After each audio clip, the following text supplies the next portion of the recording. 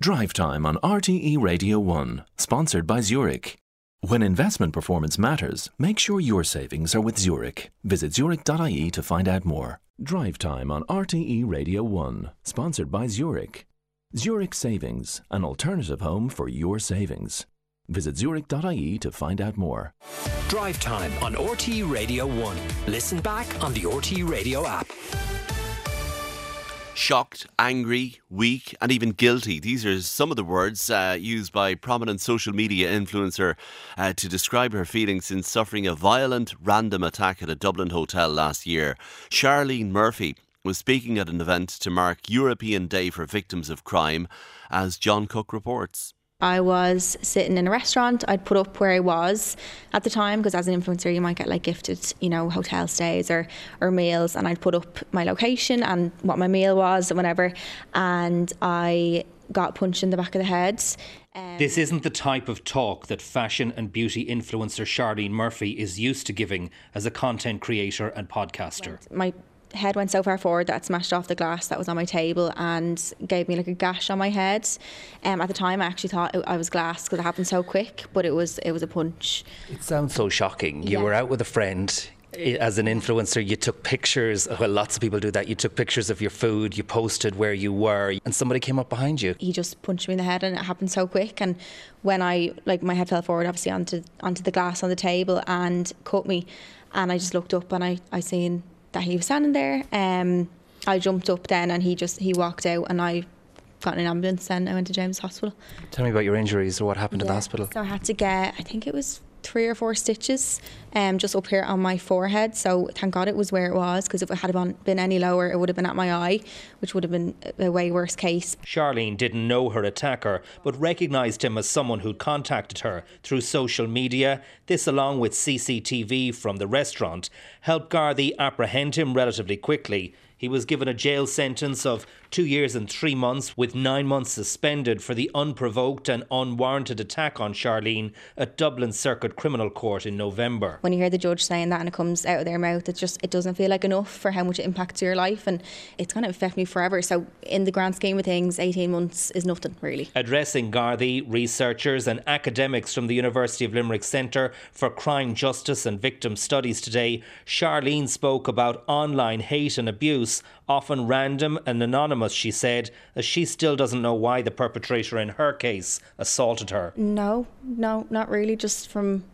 social media. So I've gotten threats off multiple accounts, different people, abuse online, and as an influencer and content creator, you're kind of used to it, that you don't end up batting an eyelid, which is horrible to say, but some of the messages that I would get and did get, I'd kind of just scroll through as if it was a normal message. So I think that reporting that should be taken seriously. I didn't report it because, like I said, someone I knew had reported something similar before, like an abusive message, and nothing was done. They were kind of told, look, we're not America, we can't check who that is and things like that, and they can't verify the phones and things. So it's kind of disheartening. It makes you be like, why would I bother? I know it's a lot to deal with. It's a whole new realm for the criminal system to deal with, and phones, fake pages, fake accounts and all this, but it needs to be, more time needs to be put into it. It needs to be taken much more seriously, because really bad things can happen and will continue to happen until it is. Today, I think people wanted to know, and some of the questions you got were what it was like to deal with the Gardaí and the court system. Everyone who I dealt with personally was so lovely, but the system, I think, is where it's failing people, where you kind of have to keep getting brought into different sentences and reliving your trauma, and it's just not very victim friendly. I think it favours the criminal, is what I always thought. You spoke about many sittings of courts, not knowing what was happening, being in a massive, daunting building, the Courts of Criminal Justice in Dublin. I think you said it was like something out of Harry Potter. Yeah, it was like Hogwarts. You're walking into this place that I've literally never seen before. All these doors, stairs, literally like something out of Hogwarts, and it's just such an unknown thing. And was there anyone to help you through that? The guard was there, but there's a victim group in the CCJ, but I was never made aware that was there. So that would have been nice to have someone who kind of guides you through and explains, because even when the judge is speaking, I was like, it could be gibberish. I didn't know any of the words, and how would I? I'm not in that realm of work. But yeah, just maybe more support that way and offer to you. Yeah. I think it's also important today to mark the significant changes we've had for victims of crime here in Ireland since the implementation of the Victims Directive.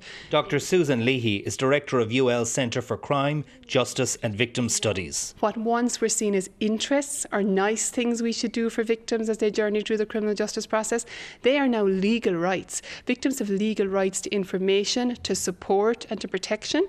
And if there are instances where they don't receive those rights, then we're not delivering our obligations to victims. Yeah, I think what was so important about Charleen's message and what she shared is that it's very universal. Michelle Puckharber is Chief Executive of the Crime Victims Helpline. So universal in terms of the shock. I can't believe this has happened to me. Feeling like your life is completely changed and yet the perpetrator's life isn't different at all. It's really important that people know that they're not alone.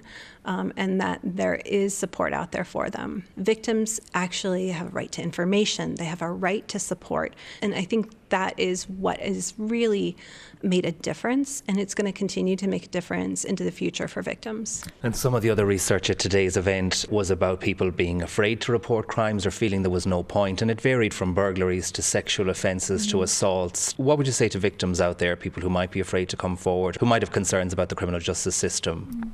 I think do come forward, like you will get your justice, whether that be, even if it's not enough, you will get it. And I think that was a big part of my closure, of getting the justice and reading out my victim impact statement in court. I felt like that was something I had to do to kind of finish that chapter for me and allow me to really move on. And like, don't compare what happened to you to someone else, because I think that stops a lot of people. They say, well, oh, mine wasn't as bad as that person's, or like, that was way worse, I can't report that. But like, you can and you should, and I think you need to get your own justice to move on.